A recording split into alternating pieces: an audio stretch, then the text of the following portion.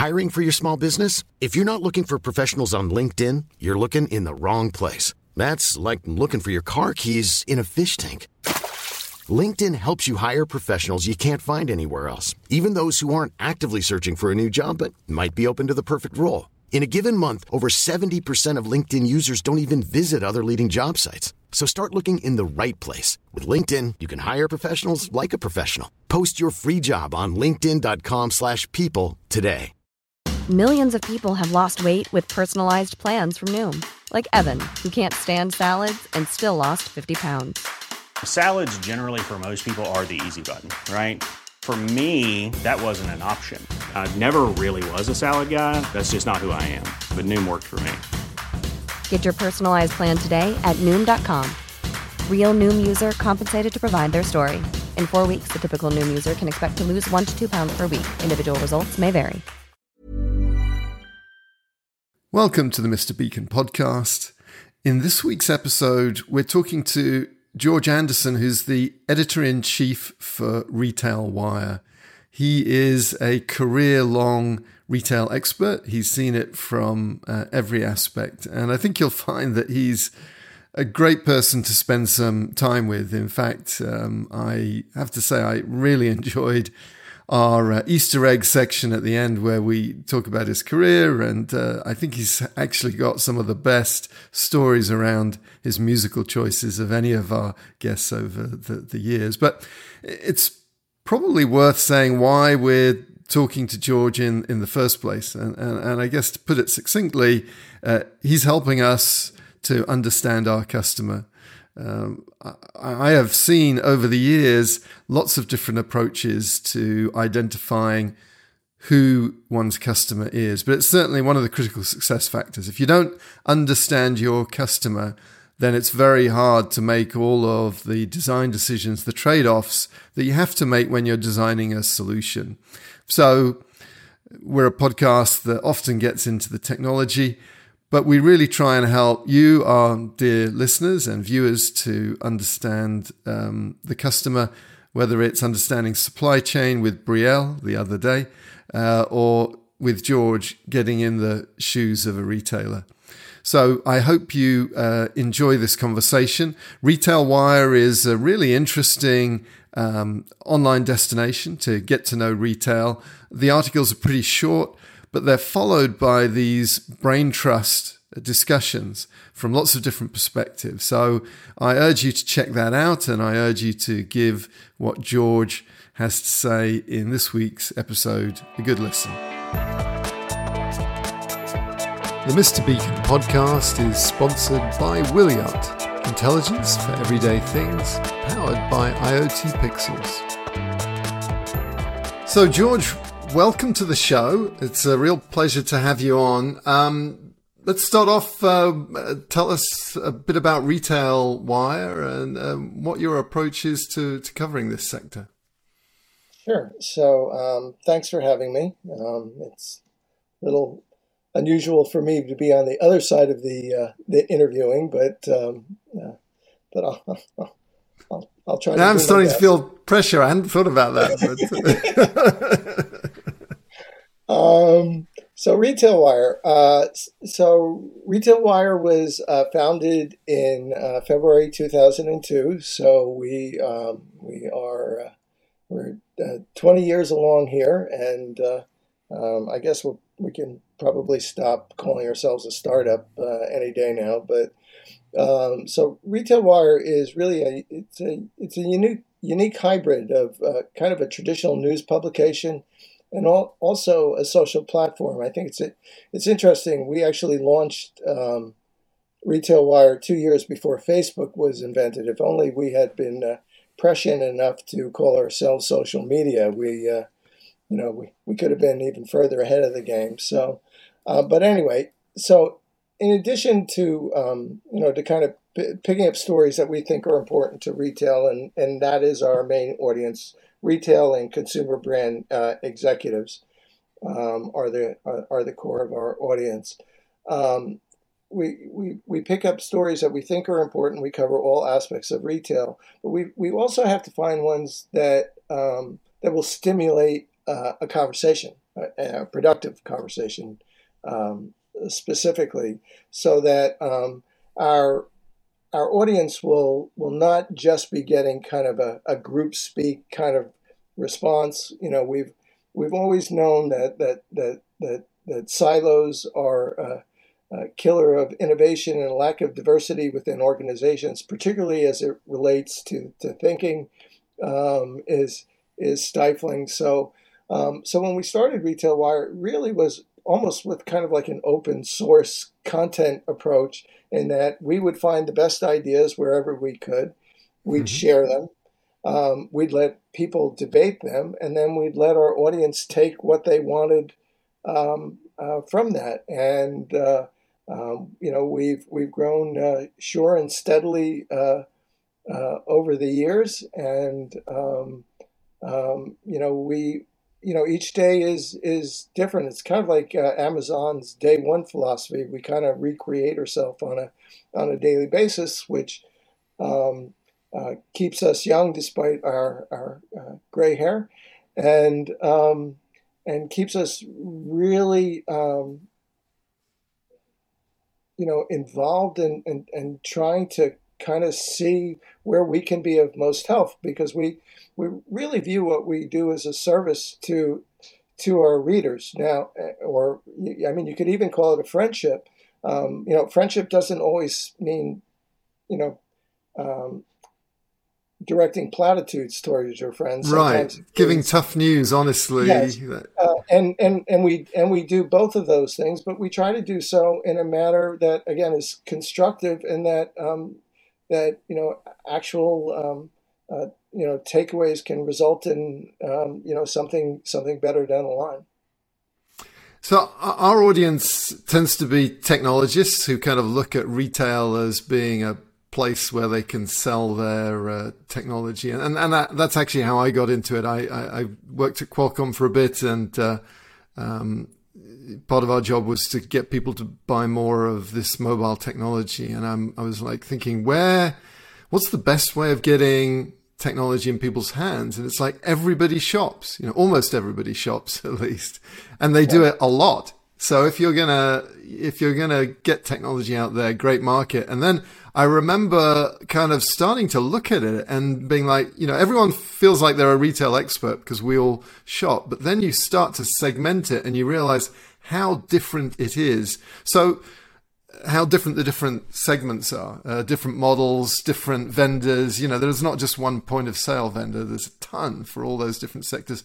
How do you define retail? What are the boundaries of retail?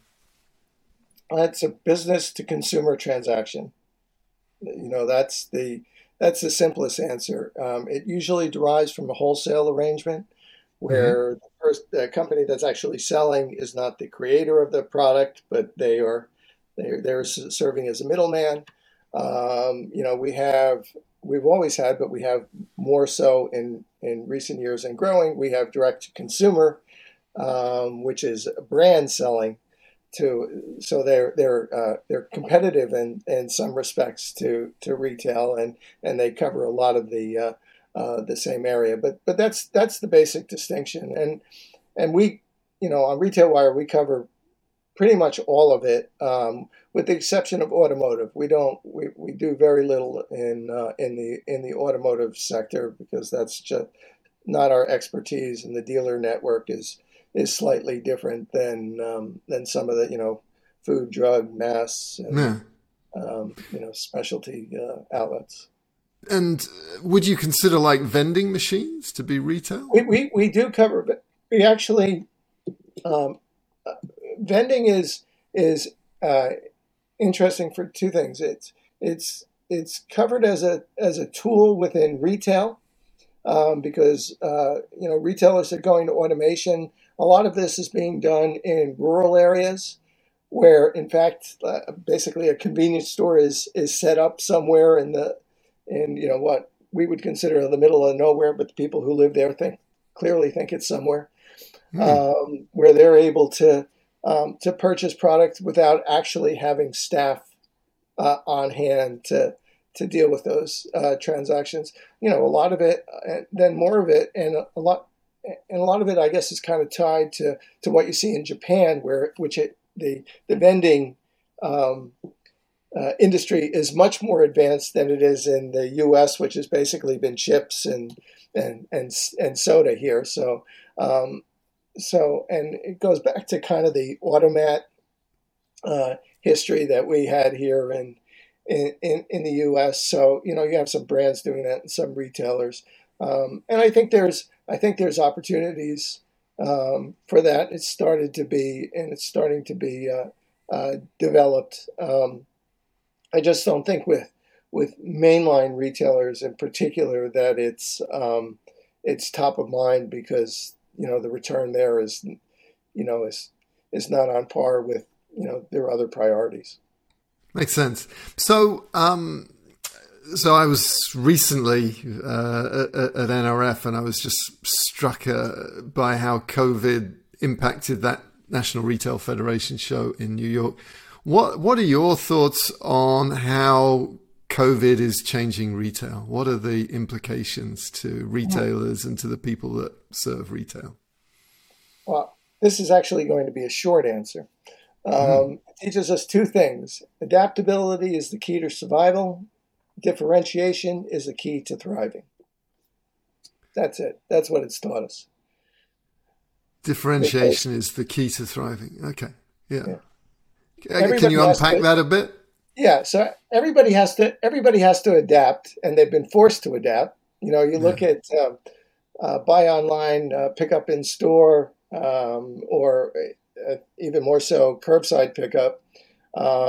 Retailers, had 1, 2, 3, 5-year plans to kind of get into that slowly, and then COVID happened, and it had to, go overnight. I mean, Kohl's is probably a pretty good example. They were tinkering, I believe that's the word they used on their call, but they had a handful of stores where they were, basically testing it out, and virtually overnight, within weeks, a month or so, they had curbside pickup at all their locations. Now that wasn't in their plans, but it was an absolute necessity because retailers like Kohl's in the U.S. were not deemed essential retailers at that time, and they were forced to close their stores. Right. And some retailers, Best Buy, for example, Lululemon also did it. Started doing appointments online, or appointments to show up and shop so that they could minimize traffic in stores. So they, I think all retailers kind of had to make it up as they went. In some cases, they already had plans, and some of it was from scratch. But it's an interesting thing. We're actually running an article today on their site about drugstores and what will they do now that they're not doing vaccinations and a lot of COVID tests and stuff, because the cases are dropping here in the U.S.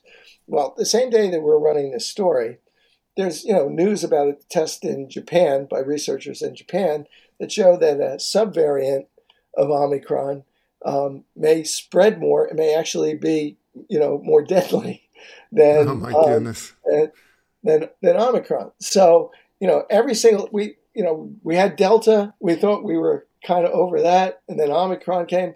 So every time we think that we have this solved, something else has come up, and it's convenient for people to blame public health officials, but the reality is most of them have told us that this sort of thing is going to happen until we reach herd immunity, and frankly, we'll never do that because we don't have enough people either getting vaccinated to build up resistance to it, or being infected to do it to get to that level. So variants are going to continue to happen.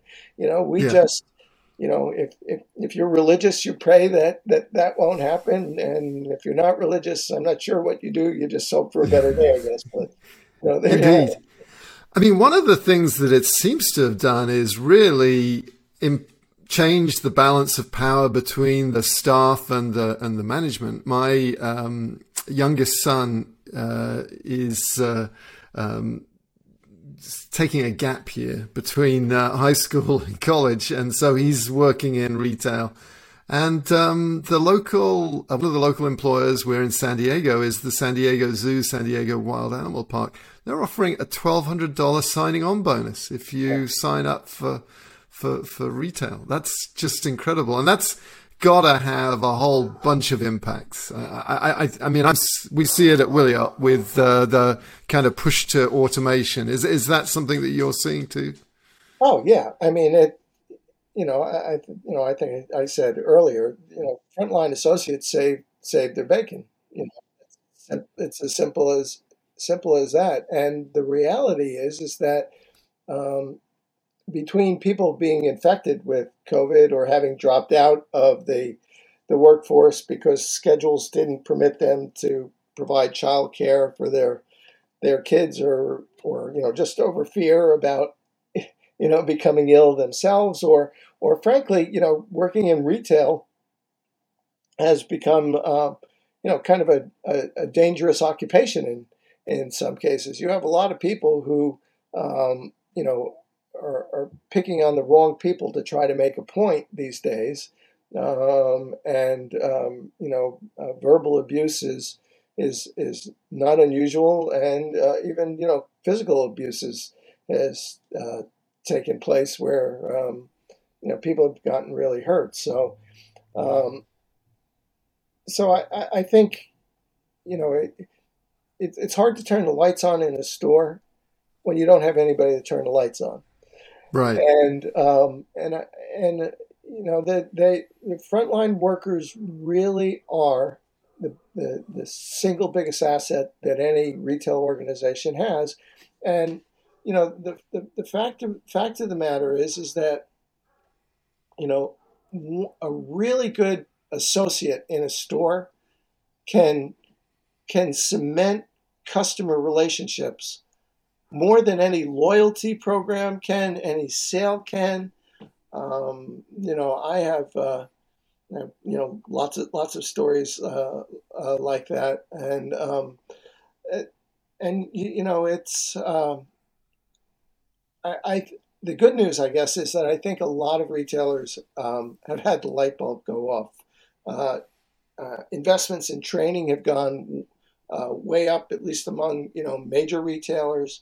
Mm-hmm. An understanding about flexible scheduling has also improved, because haphazard scheduling, particularly for part-time employees, has always been a problem, and they've just expected lots of turnover. And I think some retailers, Walmart is one, has gone where more of their workers, a percentage of the workers, are now full-timers than part-timers. And, that builds continuity. You have experience. You have people who are really invested, because if you're working full-time in a position, the chances are you've decided that this is your occupation. This is not just a job, right? And things like career advancement and that are on your mind. And if you've got a company interacting with you that way, you're going to put that much into it. So, yeah. Absolutely. I mean, as a technologist, I always feel a bit guilty about, is this putting someone out of a job? But I'm actually now really optimistic that what we're doing is taking care of the hygiene factors. It's like inventory. Do you actually know what's in stock? Do you really know where it is? And that's the kind of thing where auto ID technology that a whole number of us have been peddling can really help. But And I do think that there is pressure to reduce the number of staff in stores, but not to eliminate them. I'm not seeing retailers that want to get rid of all of the staff and just have robots. Maybe there are some, but I don't think that's what Walmart want to do. What I see, you see the Costco's, and going to Costco, I look forward to it, and part of the reason is that you're in an environment where people have been working there for decades, and they're good at their job, they're competent, and they're engaged, and it's a human experience. I love going to our local CVS. The guy that serves there, he's featured in the local news online bulletin boards because he's such a character, and people come to the local CVS because of him. I go to the local Einstein Bagel because they know my name, and that's part of my Sunday morning ritual. So if if the automation can take care of the basics, so you're not annoyed because when you do go to buy that last COVID test, it's actually in stock, then I think that's where it is. And so I'm actually pretty optimistic. Yeah, I can tell you, so back in 2002, when we shortly after we had, I guess about 7 or 8 months after we had started Retail Wire, I had this idea of writing a book, and it was about corporate cultures in retail and how that aligned with their performance. And I picked out 3 retailers that were all successful in their own rights, all had distinctly different niches. And my idea was I would go to local stores. I would apply for part-time jobs because I would figure out a way to work on part-time jobs, and to see what made them different.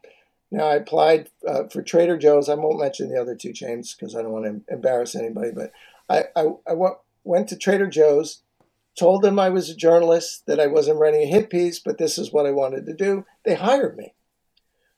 The 2 other chains that I wanted to write about, when I gave them the same spiel, decided they didn't want to hire me because they didn't trust that, it wouldn't be a good experience. It wouldn't reflect well on them. But I went to work for Trader Joe's. I was there about 6 months, I guess.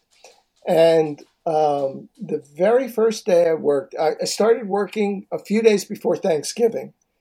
In the U.S., a grocery store a few days before Thanksgiving is like the busiest place you could be. And they put me on the register. Oh, my goodness. And I had a little bit of training, but not a lot. I mean, I learned how to work the register right before the shift opened, but that was kind of it. But the assistant manager, I don't even think they have them anymore. They were called First Mates back then, came up to me and said to me, "There's only one thing you need to know. This store is yours." Wow. From that point on, I got on the register. I talked to people like they were my customers, my personal customers. And, I talked to them about what they were making, how they were using it, how I use stuff, because I was also a customer at the store, recipes I tried that worked really well.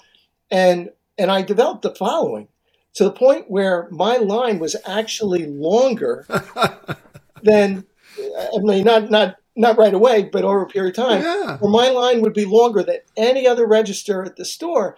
And there was a full-timer who came in, who had come from ShopRite or one of the other, kind of mainstream grocery chains, who was very disturbed by the length of the lines at my register, because it was supposed, get them in, get them out, right? And so he was grousing, and he was always busting my chops. And I said, "I'm doing what's right for the customer. If you want to talk to Mike, who was First Mate at the time, bring him over here. We'll talk about it." And he did. And Mike came over and he went to the people on the line and he asked them if they'd like to go to another line because other registers were open. And he had person after person told him, "No, we like the way he bags.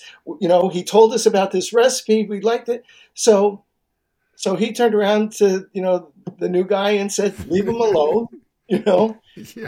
And I wound up leaving after I think it was about 6 months, and they wouldn't even let me quit. They had me take a leave of absence with the idea that maybe I would go back. I never did go back, but I'm telling you, if I could have made a living there, I would have stayed on that register. I mean, I had so much fun. It was a great. It is. It's a great story. It was a great story, and I actually, it's another one of my regular places because of the people. Again, it's and the product. The product's actually really good too.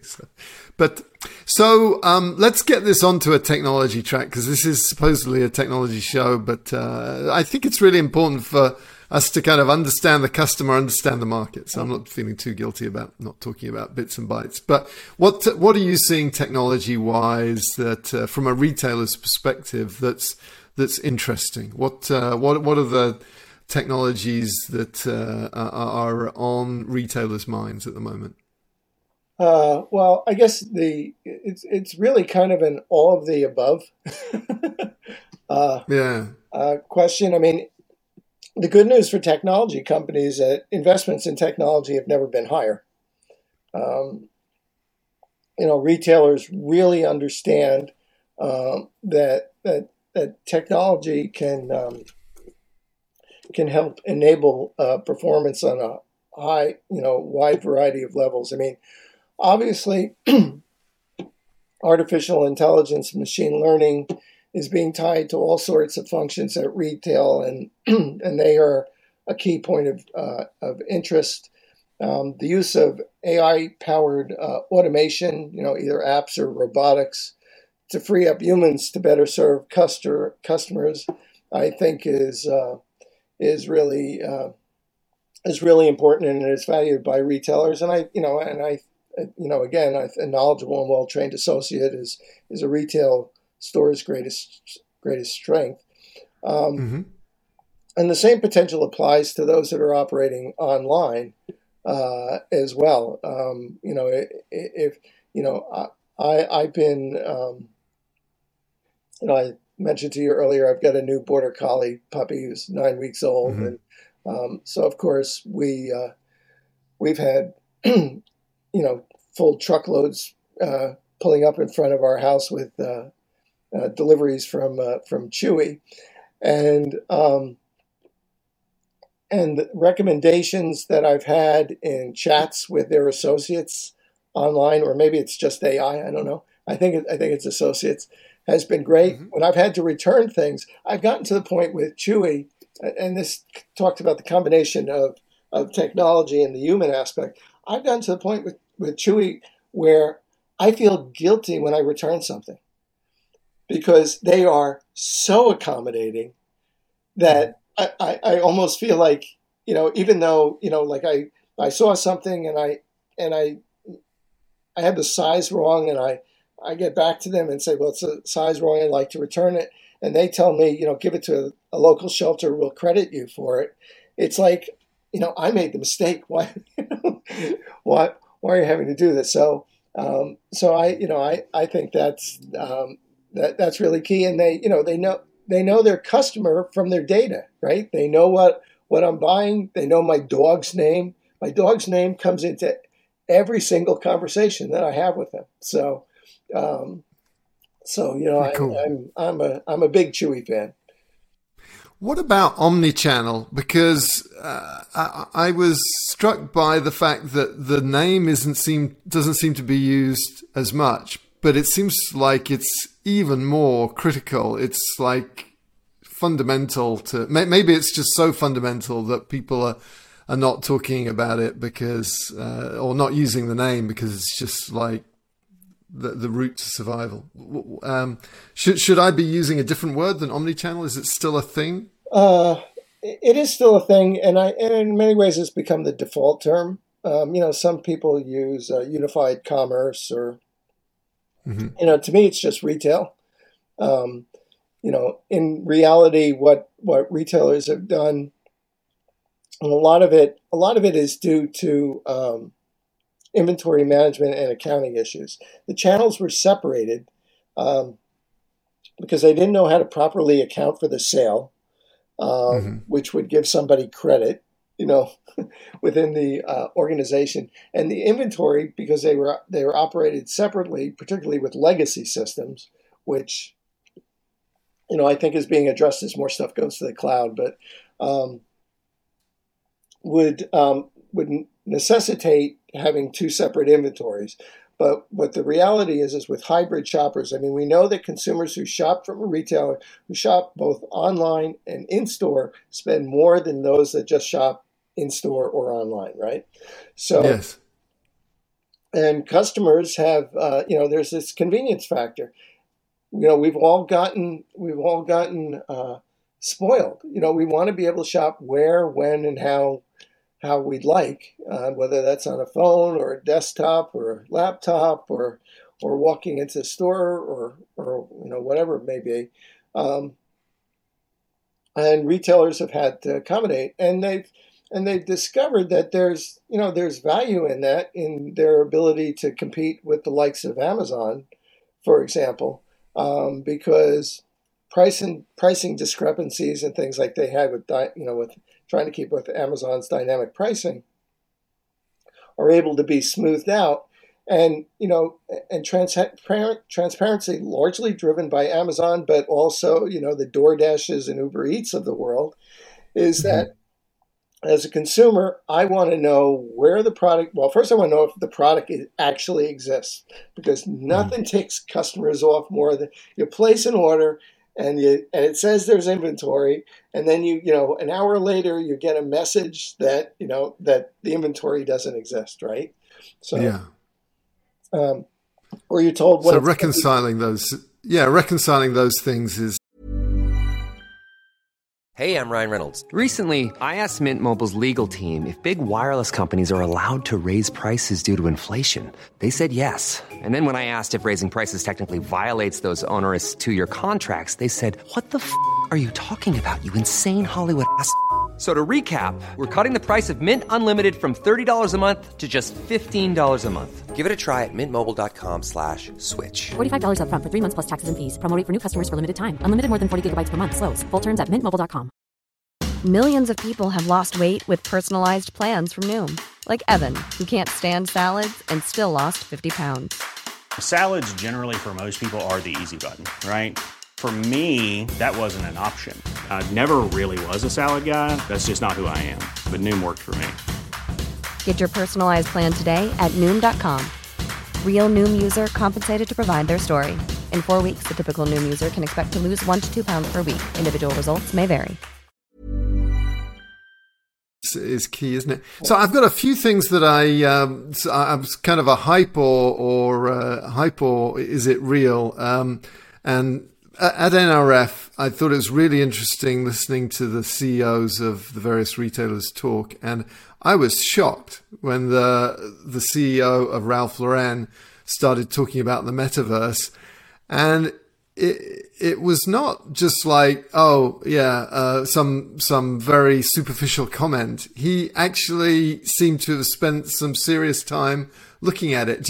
What's your view on the metaverse? Is it just hype, or is it really relevant? Is that something that your readers need to know about, do you think? Well, we've written about it, so I I hope so. We're actually running a story today on Timberland's program that they're running on it. So I guess first thing we need to do is we need to start by defining what the metaverse is, right? Right. It's a term kind of like big data was a few years ago, where it meant something completely different based on who you were speaking to. Now, as I understand it, and again, I'm not a technologist, I'm just a lowly journalist. As I understand it, popular theories of the metaverse say it can be a product or a service, it can be a place, or it can represent a point in time, which actually, in my mind, is the scariest thing. I'll get to that. So, as a product or service, in some ways, it's off to a good start. Because it's essentially being built on the same platform that game developers have built, right? Mm-hmm. So the technology is there. Whether the bandwidth is there to scale, I'm not sure. But again, that's outside my pay grade. All that's pretty sophisticated work. And we know in short bursts that there has been success in monetizing it, right? With fine art or collectible sneakers or something. Nike and Timberland, as I mentioned. Excuse the pun; those two are taking steps, and they have a strong brand, and they already have an affinity with a group of customers. So that's easy. Whether that's going to work for, Kellogg's cereal or something like that, I'm less certain about that. Mm-hmm. But also on the plus side, if I remember correctly, this past holiday season, I think Oculus headsets actually outsold at least one or two of the game consoles. Right. So right. So people are putting these things on their heads. So if you're Banksy and you got a piece of art, or you got Nike with a limited edition sneaker, makes great. Probably makes a lot of sense. If you're selling pickles, maybe not so much. Right. So it seems like the metaverse is relevant in three ways to retailers. And you just pointed out one which is like, obviously I hadn't thought about. First one is you can sell a bunch of metaverse kit, headsets, computers, all that sort of thing. The second one is products. I'm Ralph Lauren. I can start selling Ralph Lauren clothes for your avatar. And then the third one is just maybe a great way of creating another user interface to sell the physical products that they're all used to. The metaverse is a place, if you will, already exists, right? It's in games like Fortnite. Second Life is actually still around. And they were one of the first movers, although, obviously they have not, to this point, lived up to the early hype that came with it. The last aspect about it being a point in time is really kind of the way I think Meta, formerly known as Facebook, is looking at it. And frankly, I find that kind of scary.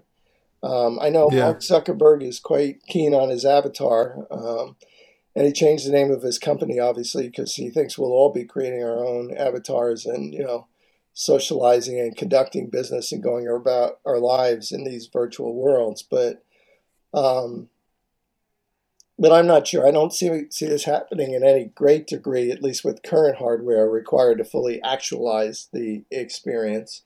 And while I see applications for people to use this in both their personal and professional lives, I think something, is bound to get lost if, as a society, we withdraw more from our physical reality, right?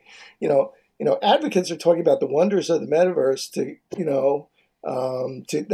are to come, but, I would add a caution to that. A lot of this sounds, at least to my ears, like the early evangelists of the internet and social media. The fact is that there's a lot of dark in the world, and it seems to gain strength in the virtual world. And I'd hate for the metaverse, frankly, to be the vehicle of amplifying the worst aspects of social media, in the years to come. Yeah, there was actually I can't remember which group it was. I think it was the Foo Fighters. They were having a concert in the metaverse, and I've got my Oculus headset that I bought because I felt like I need to understand this stuff. But I was so disappointed that Google Earth wasn't available yet that I kind of put it down. But I thought, I'll dust it off, charge up the headset, go to this concert. And so I went online and started to get ready. And I looked at the reviews and they were terrible. It was like, and it wasn't about pixelation or navigating it was like, I'm surrounded by these really obnoxious people who are being really nasty to me. And it was just, I felt like I was being bullied. And I'm like, well, I don't want to go to a place like that. So I didn't do it. I put the headset away. I myself would say that we have learned, over the past 20 plus years that lots of good ideas can be corrupted. And, to my way of thinking, we should figure out how to limit the corruption before we get into these things. But that's just I totally agree. And my understanding is that there's some open source approaches to this that are hoping to make sure this doesn't get hijacked by Mark Zuckerberg. So I'm really hoping that's the way it goes. But we'll see. What is on retailers' minds? And maybe we've already covered this, but what are the technology topics that or maybe the business drivers that get you to a technology topic? Maybe that's a better way of asking the question. Well, that are on people's minds. What are the questions that you're trying to answer because you feel like there's either people want to know or they need to know? Right. Well, I mean, as I said before, I guess it might be a bit controversial for your audience, but I don't think that technology is fundamentally changing anything that retailers do. And it's just helping them to do what they've always done well, when they did it well in the past, just do it in a different, maybe more effective way, but it's still, dealing with the same processes. But, there's a lot of tech out there. I mean, I've been really interested in my conversations connected to NRF, and I've had now about 60 appointments connected to that show.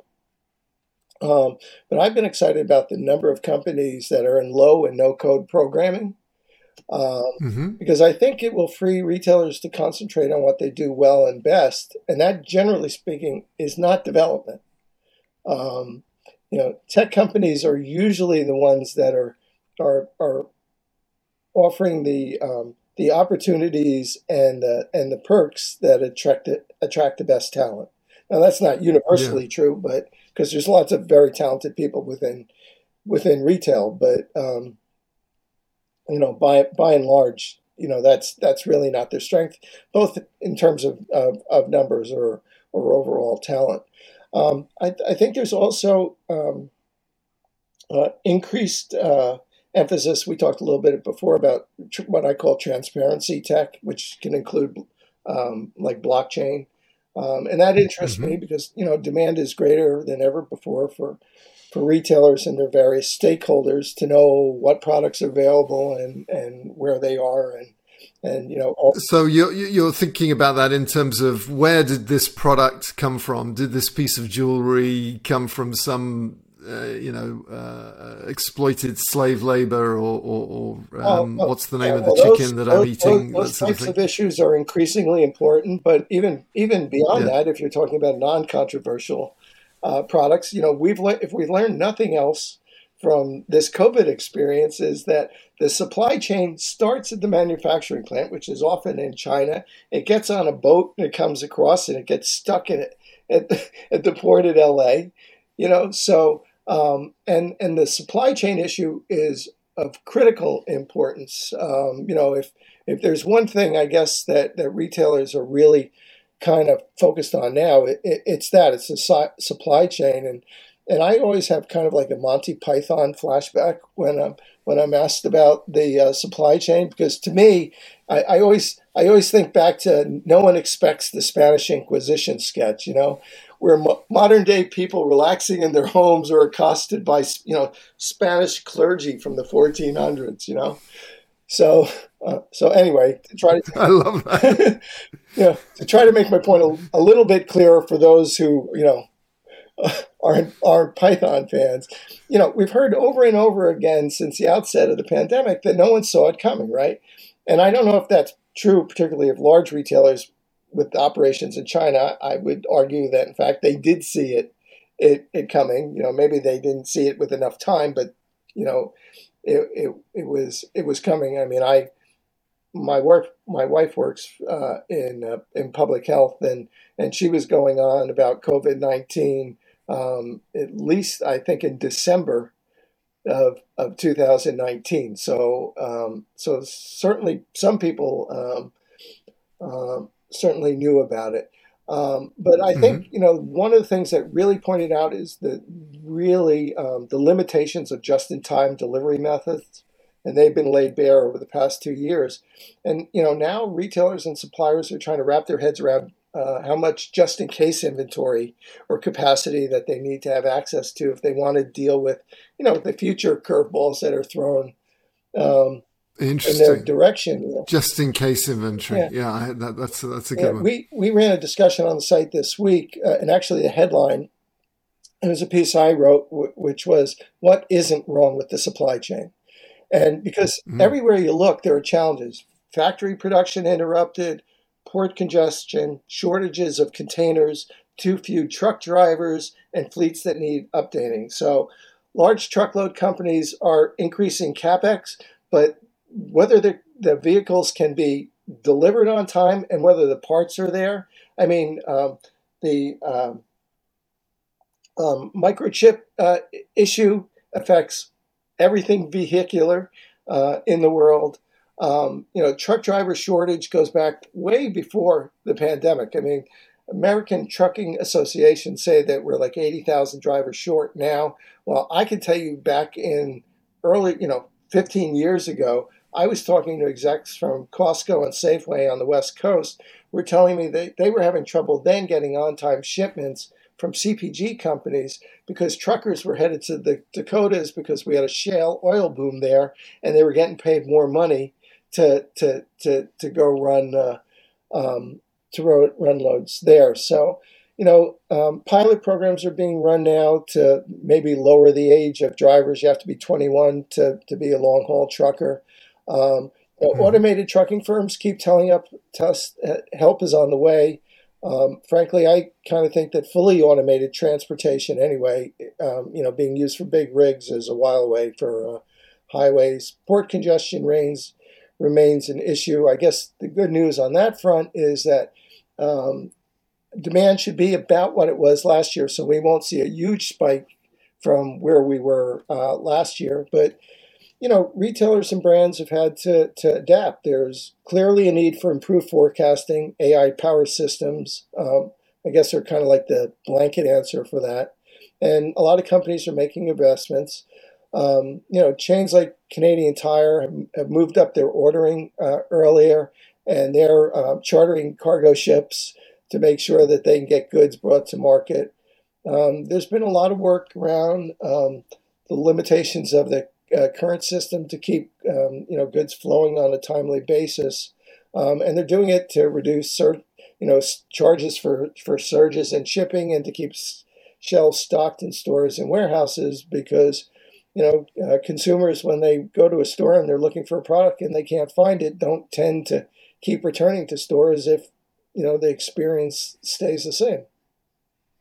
Yeah, very good. So George, perhaps you can tell us a bit about your career. You have a really interesting job. You're in the catbird seat looking at the industry. You seem to have you control a lot of your own destiny. How did you get this job? I knew the right people. And it had a long association with them prior to this job. I've been editor-in-chief of Retail Wire since the site launched in February 2002, and the title of associate publisher was added later as I took on more responsibilities on the business side of things. I've been in retail all my life. My father started as a clerk at A&P grocery stores here and worked his way up. Back in the early days where they used to have blue laws and they close even grocery stores on Sundays here in New Jersey, my father would have myself and my kid sister and brother in his stores on Sundays helping to face off shelves and build displays and that sort of thing. So he would be prepared for Monday when the store opened. So back then I swore that I'd never have anything to do with retailing because I couldn't understand why my Sundays were being spent that way, particularly since they didn't involve any compensation whatsoever, except maybe a stop at the ice cream store on the way home. When I was in high school and college, I went to work at a grocery chain, became a manager of a drive-through convenience store of all things, which was very rare back then, for a number of years.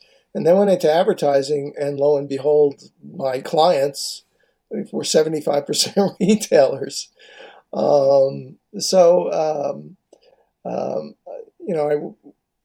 It just kind of progressed from there. I wound up working for a trade publishing company really in the marketing communications field. I was doing a lot of video stuff, basically producing content for consumer brand companies to market to retailers as to why they were better partners for them than say other companies. They're basically category management reviews, and from there they just kept promoting me into different places to the point where they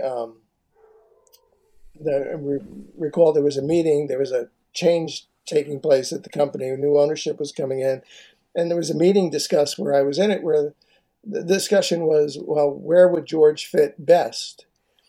And it was interesting that... You were present at the meeting, or...? Yes, I was actually in the meeting, and it was one of the key points. I guess, they wanted to let me have some input on what my fate would be. Nice. And the editor-in-chief at the publication, at one of the publications at the time, said, when he goes on sales calls, he helps the sales guy sell. He does the job really well on the marketing side, but I really think he belongs in editorial. And to which the publisher responded, well, how are we going to make money if he does that? And so I didn't go into editorial, but they started giving me kind of side editorial projects because I expressed an interest in it. And around 1997, I was still working for the same company, and they threatened to make me the vice president of sales and marketing, and I quit. And the reason I quit was I said to the powers that be, there's this new thing called the internet, and if we don't get into it, I think that we're going to be at a competitive disadvantage in a really short period of time, at which they laughed at me. Basically, they said, what was I talking about? It was the early days, of dial-up and all.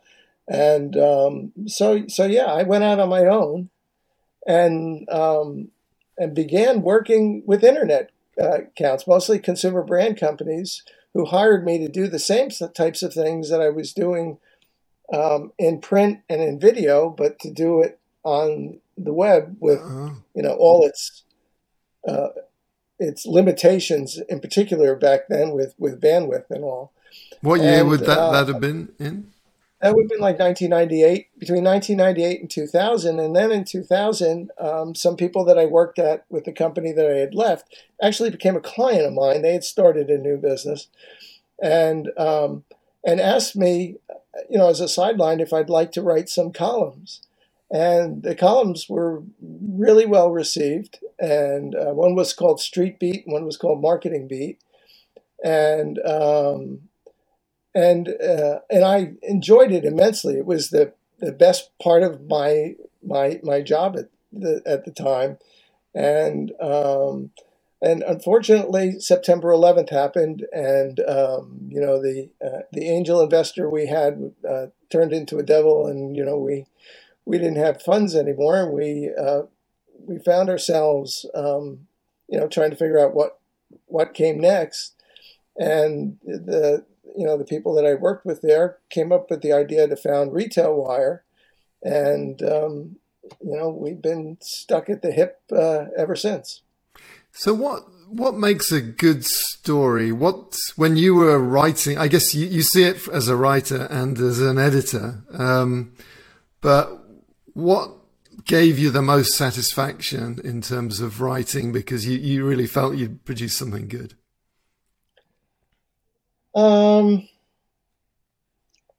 Well, number one, it was I was pretty sure after having written it that it was useful, and not useful in terms of do A, B, C, and D. It was useful in terms of maybe having the reader address their own thinking or their own thought processes on a given subject and maybe look at it in a different light. A lot of what I do is focused on getting retailers to to remember, everybody, it kills me when, investors are talking about shareholder value. That just drives me insane because that's shorthand for, put more money in their pockets and, somebody else gets screwed along the way, right? Mm-hmm. So I'm a big believer in stakeholders, and I think that everybody has to win at every step of the way. Mm-hmm. I've been a big fan of Costco for many years. I think that for many years, retailer CEOs would get up at trade conferences and talk about their most important assets being the frontline workers. I don't think most of them really believe that in their heart, because the frontline workers were always the most disposable, right? Yeah. But I think in the past couple of years, some of that has really changed because, frankly, those people saved their bacon. Yeah. Yeah. I'm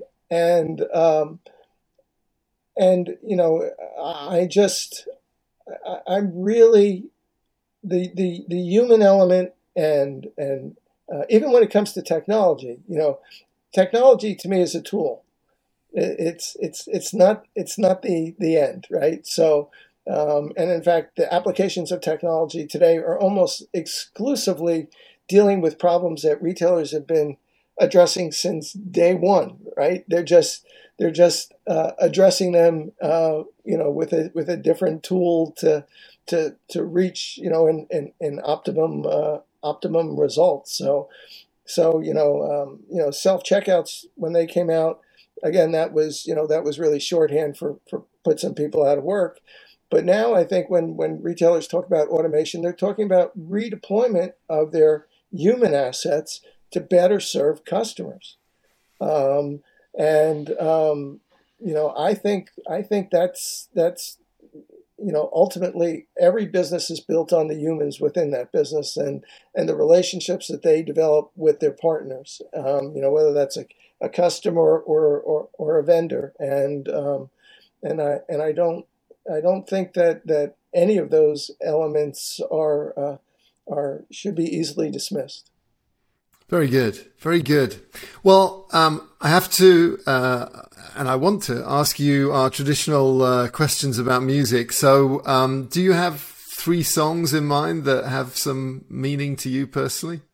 Yeah, well, I'm a music freak, so that when I was told that this was the question I was going to be asked, it was really difficult because the 3 questions could change. So I thought about this question in terms of my life and moments in my life. I'm so glad. That is exactly how it's intended. So okay. Yeah. So my 3 songs. My first song is "All My Loving" by the Beatles. Oh, yeah. It was the first song played by the Beatles on the Ed Sullivan Show. I should tell you, I was 5 years old at the time. I lived in a 2-family home in Jersey City, New Jersey, which is an urban area. 2-family home. My cousins lived upstairs and we lived downstairs, like brownstone kind of building. Night of the show, all the kids went upstairs and all the adults went downstairs. And the show came on and my life changed. I mean, literally changed.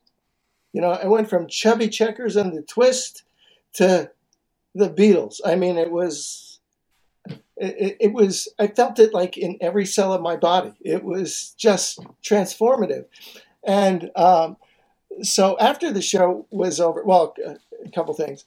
That night, my cousins were a bit older than me. One of them had a crush on George. Another had a crush on Paul. Now, I told my cousins said to me, well, who did I think was the cutest? Now, my name is George, so I picked George, not really having any real opinion on it.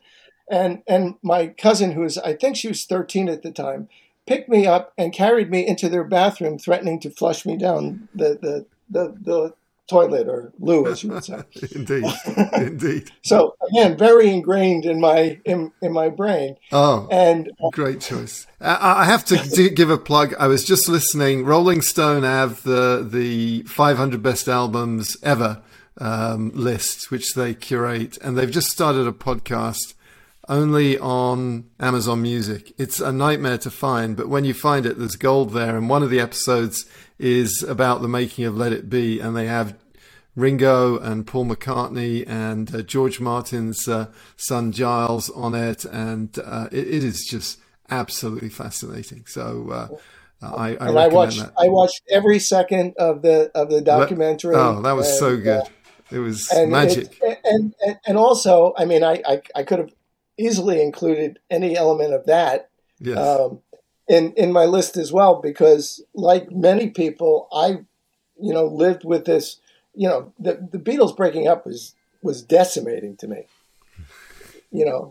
I mean, I can tell you that I cried more tears, when John Lennon died and when George Harrison died than when, people I've actually know. So, well, you did know them; they were part of your life on a regular basis. Yeah.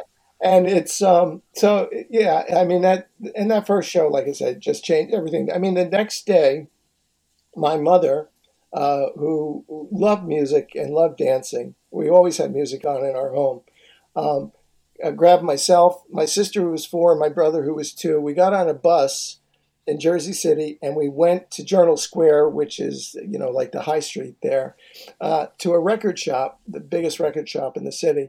And we bought every Beatle record, 45s and the LP.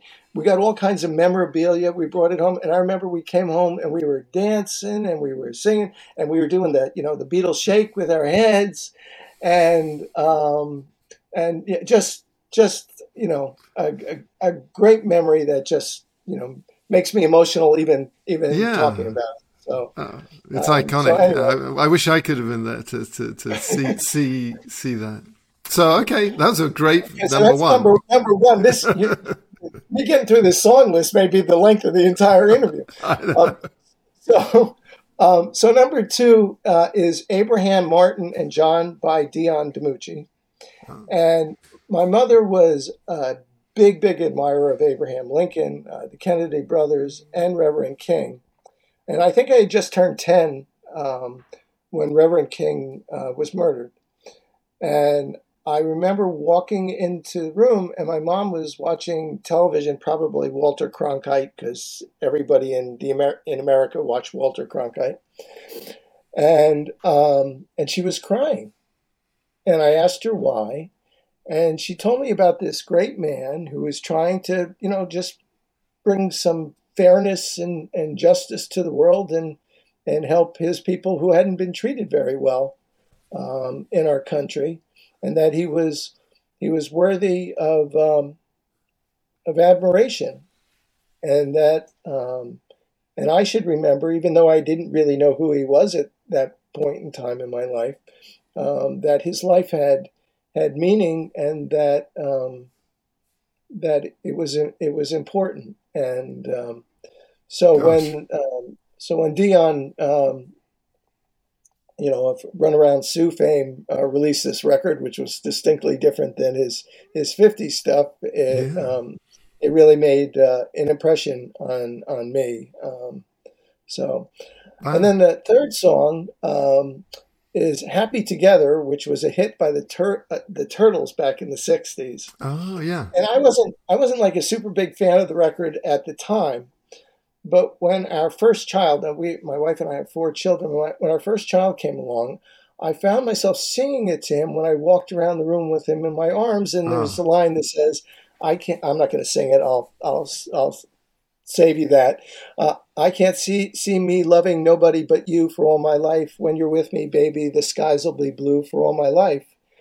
And I did that with all 4 children. So amazing. For that reason, that song has a lot of meaning for me. And so that was awesome. Thank you, George. Or fab, I should say. That was fab.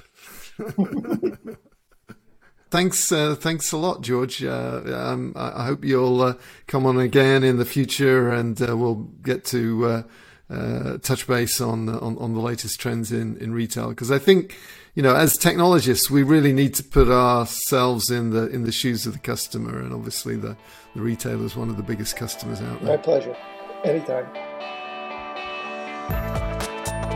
And that's the end of our episode for this week. I hope you enjoyed listening to that conversation with George Anderson. I just love his Beatles story. That was really cool. If you have been, thanks for listening.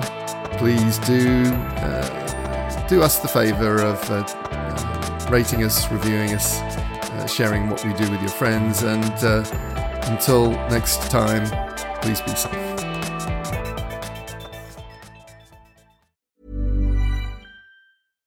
When you make decisions for your company, you look for the no-brainers. And if you have a lot of mailing to do, Stamps.com is the ultimate no-brainer. It streamlines your processes to make your business more efficient, which makes you less busy. Mail checks, invoices, legal documents, and everything you need to keep your business running with Stamps.com. Seamlessly connect with every major marketplace and shopping cart. Schedule package pickups and see your cheapest and fastest shipping options from different carriers, with rates up to 89% off USPS and UPS rates. And with the Stamps.com mobile app, you can take care of mailing and shipping wherever you are. Make the same no-brainer decision as over 1 million other businesses with Stamps.com. Sign up with code PROGRAM for a 4-week trial, plus free postage and a free digital scale. No long-term commitments or contracts. That's Stamps.com. Code PROGRAM.